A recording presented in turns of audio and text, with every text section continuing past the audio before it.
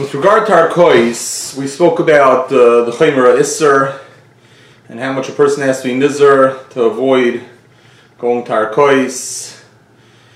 So there's halacha in the Ramah in the beginning of Siman Chavav, where the Ramah says that there's a machlokes what the halacha is if a person already was teveya somebody else in Arkois, and then subsequently he realizes that he lost in Arkois. The judge paskins against him, and then he wants to go ahead and be teveya that person in Bezdin. So the Ramah brings down a machlokes whether Bezdin will be nizkak to that person, whether Bezdin will accept that case and help him prosecute that case against the other party, or whether Bezdin will say, since the person went to Arkois without Rishos, we're not going to let him go ahead and then after he lost be able to, we're not going to allow double jeopardy where the nitva, the defendant, will have to go ahead and defend himself against the case in Bezdin as well, besides the case in Arkois that he had to defend himself against. So the Ramah paskins that the Ramah brings machlokes. The Ramah paskins that the halacha is that Bezdin will not be nizkak. Bezdin will not allow this plaintiff to come and be teveya in Bezdin after he lost in Arkois. And there are two opinions in the Achronim what the explanation for that is. The Tumim actually brings down two explanations for this halacha. The first Hezbollah the Tumim brings down is that it's based on the concept of Neman Alei Abba. We spoke about how there's a halacha in the Gemara in Sanhedrin that if a person accepts a pasul dayan, a person says, this dayan is pasul, I accept him to be my dayan, and then the dayan paskins the case, that psak is binding even though he was a pasul dayan. And we said there's a big machlokes whether or not that halacha applies to a goy as well, to a non-Jew. Whether if you accept a non-Jew as a dayan, whether such an acceptance is valid after the fact. So the Tumim's first explanation is perhaps that it's based on this halacha of Neman Alei Abba. Then the Tumim says, no, I don't think that's the pshat. And one of the reasons is because we paskin Neman Alei Abba does not work by a goy. So therefore, accepting a goy would not be considered valid acceptance of a bezdin. And the Tumim gives a different explanation. He says that perhaps the reason is because of a knas. The Chachamim punished the person since he went ahead and he did shaloi kedin, and he was teveya somebody else in secular court. Therefore, we're going to cancel him, and we're not going to accept his case in the future. Now, the question is, if the rationale is because of a knas, then why does that only apply once the judge already paskined the case? Once he already issued a ruling in secular court, then we're going to be ein nizkak and we're not going to accept the case. L'chayr, if the reason is because of knas, it shouldn't be dependent on the judge actually issuing a ruling. The mere fact that he initiated a case in secular court should be more than enough to say that we would not accept that case.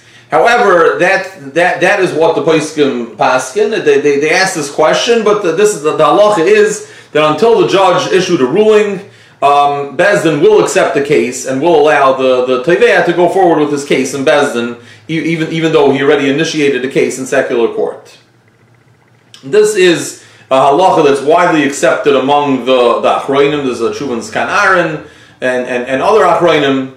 There is a cryptic line in the Divrei Chaim where the Divrei Chaim writes that the only time we're going to allow him to retract his case from secular court and go bring it into Bezdin is only if he's willing to pay the hoitzois, the court fees. Now, the Divrei Chaim doesn't bring down the machlokes about niskaken or ein niskaken. He doesn't say that I'm going according to the opinion that holds ein niskaken, and even and even if he stops in the middle, we're going to allow him to do it only in a case where he agrees to pay the fees before he takes it into Bezdin. He doesn't explain what he's referring to. It's hard to understand what he's referring to if he's not referring to that case, since we paskin la halacha that ein niskaken, the Bezdin will not accept the case, which indicates l'chayra that Bezdin will not accept the case even if the plaintiff is willing to pay all the court fees of the defendant. before he brings the case into Bezdin. Nevertheless, Bezdin will not accept the case. So if the Divrei Chaim is adding another caveat and saying that Bezdin will only accept the case if the plaintiff is willing to pay the court fees of the defendant, then it would seem to indicate that he's talking about a case where we would otherwise be miskak and we would otherwise accept the case. In other words, a situation where the judge has not yet issued a ruling, and nevertheless, even though we allow the person to do tshuva and bring the case back into Bezdin, we would only say that in a case where he's willing to pay the court fees of the defendant before coming to Bezdin. That's the caveat that the Divrei Chaim introduces. Other achronim, and just point out that the Tshuvas Hanhagas does clarify that he believes that if the plaintiff is not willing to pay the defendant's court fees before going into Bezdin, we will not accept the case and allow him to go into Bezdin. However, I recently had a situation where I was involved in such a case where there was a plaintiff who actually summoned the defendant to secular court, and then subsequently decided to do tshuva and bring the case into Bezdin, and the Bezdin Hamazmin was not willing to 100% accept this argument of the Tshuvas Hanhagas and the Divrei Chaim. I don't think they rejected it out of hand, but they didn't accept it completely. So I'm not sure if the custom is to follow this ruling of the Divrei Chaim and Tshuvas Hanhagas. I'm not sure why not, but it might not be the custom of Bati Din to follow this ruling. They might be willing to accept the case regardless. Basically, I think in general, Bezdin will insist that anytime there's any kind of ambiguity, you're not obligated, the defendant would not be obligated to bring the case into Bezdin, but there should be a Bezdin that would oversee and rule on the very issue of whether or not the defendant has to reappear in Bezdin. So while Bezdin would not insist necessarily the defendant has to actually relitigate the case in Bezdin, I don't think that Bezdin would reject the Tevea's claim out of hand. I think the Bezdin would insist on ruling on the case whether or not the defendant is obligated or not obligated to return to Bezdin. I've seen another caveat in the Achronim, which is that even in the case where the Tevea is willing to retract before the judge issues a ruling, nevertheless, the Achronim do say that he has to first drop the case in secular court before returning to Bezdin. Now, I mentioned before that I was somewhat involved in a situation recently where there was an individual who was sued in a secular court by another individual, and the Tevea, the plaintiff in that case, realized that things were not going his way. He decided to retract after the defendant had spent a considerable amount of money in secular court, and the defendant said, "It's not fair that I should have to go ahead and return to Bezdin after I put in all this time and effort in secular court and spent all that money." And as I mentioned before, the plaintiff sent azmana from a Bezdin, and the Bezdin felt that this is an issue which had to be litigated, which there had to be a Bezdin that would look at this issue. It happens to be, I spoke to my Rebbe, Rav Shlomo Miller, about this case. And Rav Shlomo Miller, Shlita from Toronto, he said that we would not obligate the defendant to go back to Bezdin in this situation. Rather, we would say that he can continue his case in secular court as long as he commits, as long as he commits to going back to Bezdin once he wins his case in secular court, because he just has to find out whether or not he's actually entitled to the money that the secular court is granting to him. In other words, going back to the actual svaras of the halacha, we spoke about in the beginning of the shir how there are two explanations for this halacha. One halacha is neman alei abba, and that means that the plaintiff, by summoning the defendant to secular court, is basically accepting the jurisdiction of the secular court, and he accepts them as a binding arbitrator, as a binding dayan for himself. The other explanation was it's a knas, it's a punishment that we, it's a penalty that we mete out to the plaintiff for initiating the case and prosecuting his case in secular court.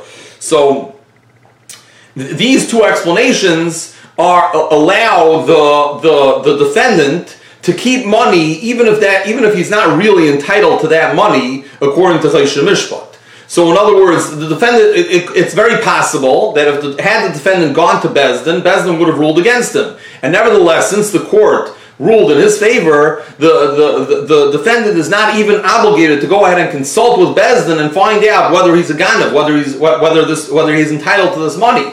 And the reason is either because of neman alayaba, which means that the plaintiff relinquished his rights to that money by the mere fact that he accepted the secular court as the arbitrator for his case, or it's a penalty that we impose upon the plaintiff because of the fact that he prosecuted his case in secular court. But regardless, he loses his rights to that money, even if according to Klei Mishpat, he would have been entitled to that money. However, Rav Shlomo Miller Shlita is saying that in the case where the plaintiff retracts before the judge issues his ruling, even though he would not require the defendant immediately to go to Bezdin, he's allowed to go ahead and finish the case in secular court so that he doesn't lose his momentum that he has built already in secular court, and the case doesn't get put on hold. However, he would be required after the ruling, if it's in his favor, to go back to Bezdin and determine whether or not he is indeed entitled to that money.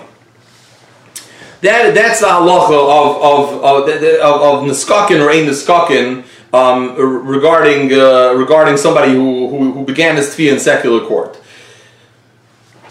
One last topic I would like to discuss in Hilchos Arkois is the very common practice, unfortunately, of people writing in their shtaris in a document that it's going to be under the jurisdiction of the secular court.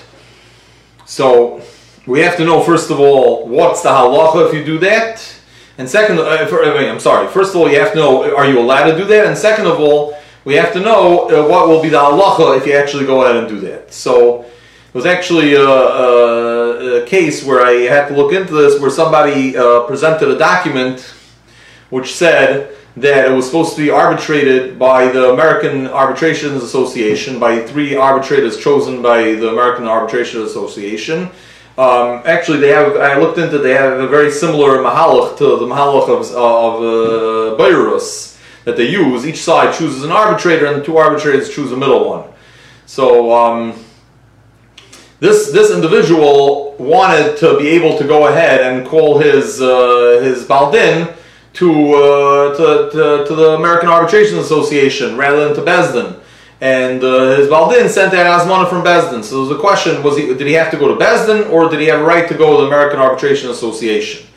So we find now, and another question that we're going to have to discuss is when a contract says that you're going to go to court, or when a contract says that you're going to follow secular law, will Bezdin be mechuyev to follow secular law or not? Do the parties have a right to follow secular law? So in the Torah brings down machlokes.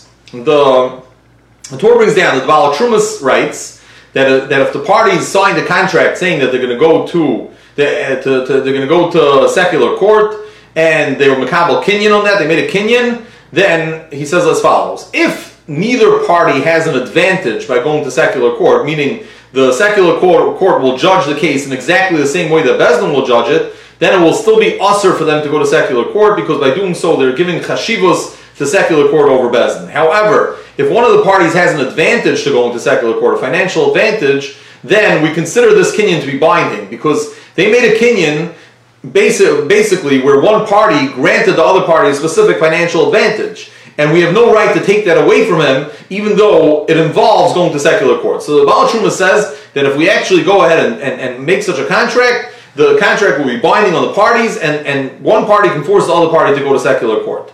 The Torah brings down that the Rosh argues, the Rosh says that the parties cannot go to secular court, and the explanation that the Rosh gives is because the intention of the parties, the Rosh is referring to the common language that was used in the times of the Rosh, which is that you can enforce this contract bein b'dinei Yisrael, bein b'dinei Musaylim, say in Jewish court, say in secular court. So the Rosh says that we're going to have to interpret the intention of that contract, that it was not to compel them to go to a secular court. It was just leaving open the option if it became necessary, if the parties would not agree to go to Bezdin. If one party was recalcitrant and refused to go to Bezdin, then the other party would be able to compel him to keep the contract in secular court. But the intention was not that the parties could force each other to go to a secular court, even if the other party is willing to go to Bezdin. So the Sma said. So first of all, the Beis Yosef makes an argument, and he says that the Baal Trumas himself is inconclusive. He says that what the Torah says, that the Baal Trumas holds that such a kinyan is binding and the parties could force each other to go to secular court if there's a financial advantage to one party, that is not, you don't see that conclusively in the Baal Trumas. Beis Yosef wants to differ with the Torah. The Sma goes the other way around. The Sma wants to say that perhaps in a case where one party has a financial advantage by going to secular court, it could be even the Rosh would agree that if they made a commitment that is clear and unequivocal, in that case, one party can compel the other one to go to secular court. The Rosh only wrote that the one party cannot compel the other party to go to secular court in the case where,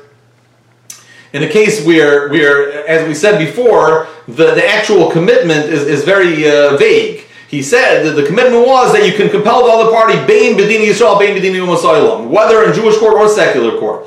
That, the Rosh reinterprets to mean, doesn't mean that you could initially go to secular court. You have to try to go to Bezdin. If you were not able to go to Bezdin, then you could go to secular court. But in the case where the parties unequivocally committed to arbitrate their dispute in secular court, there the Rosh would agree that if there is an advantage to one party by going to secular court, that party would be able to demand that the other party goes to secular court in order to uphold that financial advantage that he does have.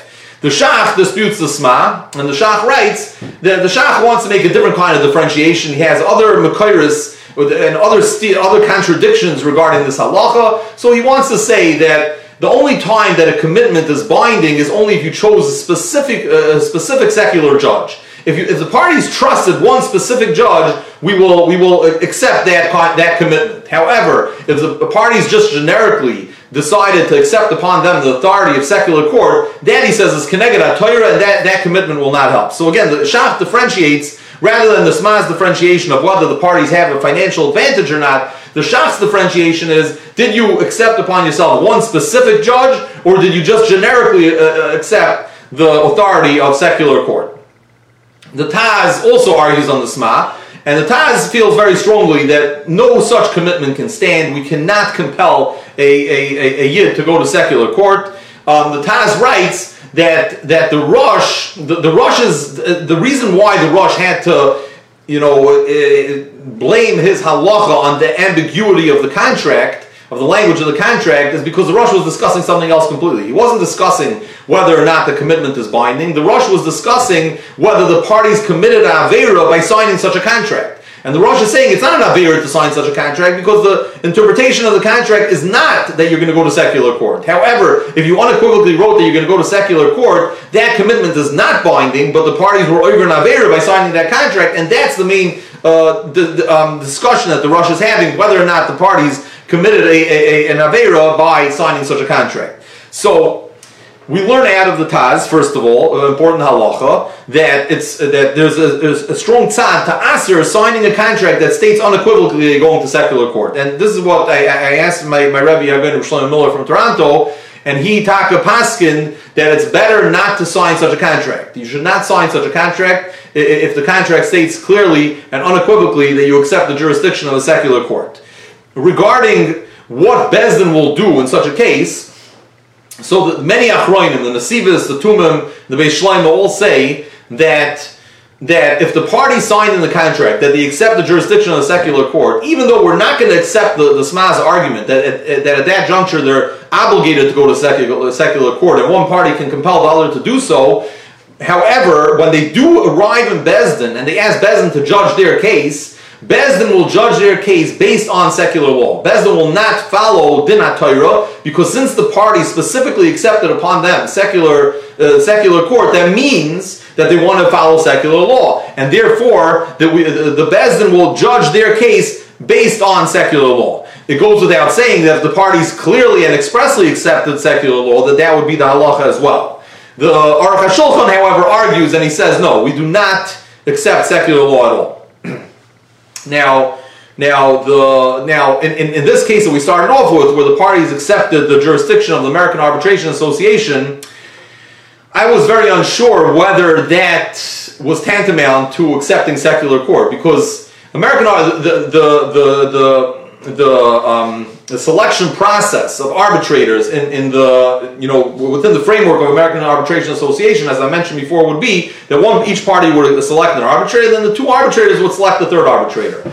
Now, there's nothing which would compel the parties to specifically select an Eino Yehudi as their arbitrator. They can very well go ahead and say, we would like to select from the pool of potential arbitrators that exist that are licensed by the American Arbitration Association. We would like to specifically request an observant Yid as the arbitrator. So therefore, the fact that they accepted to follow the guidelines of American Arbitration Association doesn't necessarily mean that they're choosing a secular court.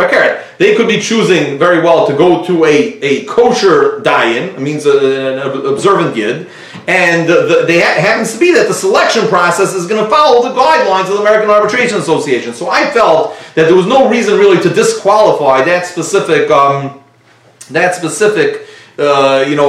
commitment that they made to follow to use the selection process of the American Arbitration Association. Obviously, in that case, it may still be prohibited for the parties to choose an Eino Yehudi to judge their case, because the Pashtus halacha will not be like the Sma. Will follow the other Achronim who say that even if there is a financial advantage to one of the parties, which was the case in the case at hand, nevertheless, we will not compel the parties to go to secular court, and also l'chayra, you would not be able to go to an arbitrator who's Eino Yehudi.